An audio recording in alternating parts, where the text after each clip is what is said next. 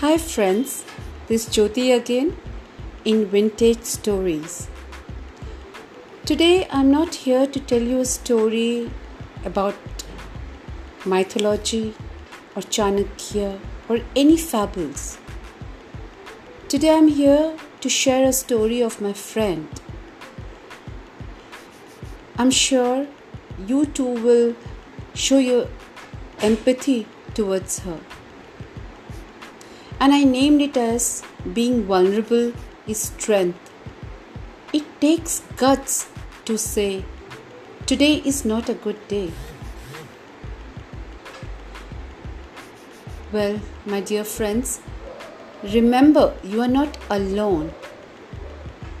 To all those who are fighting depression, after finding out that what my friend Sunita was going through, she set out a journey of facing the world where most discussions around mental health are considered taboo. But today I'm here to share her story with you all. A couple of weeks ago, I went to see a shrink on the insistence of my friend who happened to be a doctor. I don't mean to imply otherwise, but please seek professional help, she said. The symptoms are crystal clear. She was dull in putting across her message because talking about mental illness is no less than a taboo in our society. It might even be offensive if someone takes it in the wrong way. I am never the kind to return my back on the things that are considered stigmatic in our society. However, when things are not going well in my life, I attributed them to stress and my inability to manage things well. This is what my friend Sunita thought. And then she says, that's what people would tell you to do. You cannot dare things that you have a mental illness in a society like ours. So I brushed those thoughts away, telling myself that I'm stronger than those blues of life. Even when hours of research on the internet tried to warn me of something grave. But I was wrong. The feeling of emptiness and worthlessness continued.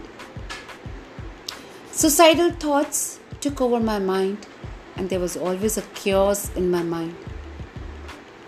So I chose to take advice of my doctor friend and consult a psychiatrist. It's so obvious you are depressed, the doctor confirmed what I dreaded most. And I reckon you know what the root cause is, she added. After what seemed like a 30-minute talk, walking out of the hospital, I had answers to all these questions that had been disturbing me for years. But I had a bigger challenge. Facing the world as a patient of depression, it was not easy at all. There are 3 stages you will have to cross when the demon of depression possesses you. Understanding what you're going through, seeking professional help, and dealing with it.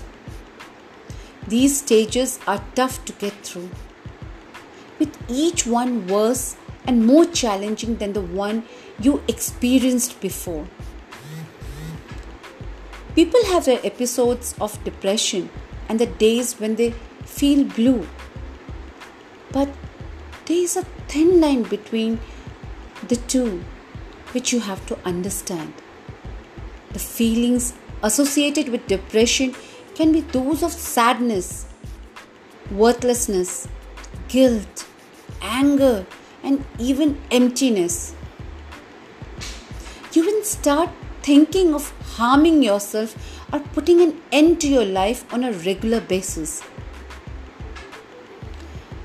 I was fortunate enough to have someone who pointed out the symptom in me and insisted on seeing a doctor. would have still been rotting in my own hellhole if it weren't for her.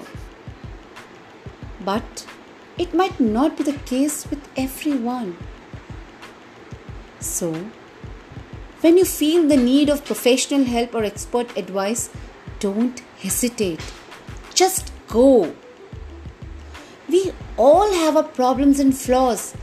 Accepting them is a sign of a brave soul. My parents couldn't accept the idea of me dealing with depression. Given that I'm in a good job with a handsome pay for a 22-year-old. But there's more to this psychological condition than a successful person or a professional life. And they failed to understand it at the beginning. It was just the start of the questions that kept swarming around me and hands pointing out towards me, accusing me of being a coward who puts a tag called depression on a meager problems and so on. I couldn't answer everyone, but I managed to talk to my parents and gather little support from them. There were also a few friends who decided to stick with me during these phases. But I'm not sure about how long they will stay. More than anything, it was a talk with the psychiatric and the counseling sessions that helped me a lot. It lightens the burden and eases your pain when you share your deepest troubles with someone who can understand, empathize, and help you get through it. Anything can trigger depression, a broken heart, an ailment, or just about anything. For me, it happened when I was first molested as a teenager, which resulted in the beginning of inexplicable sadness and anger issues.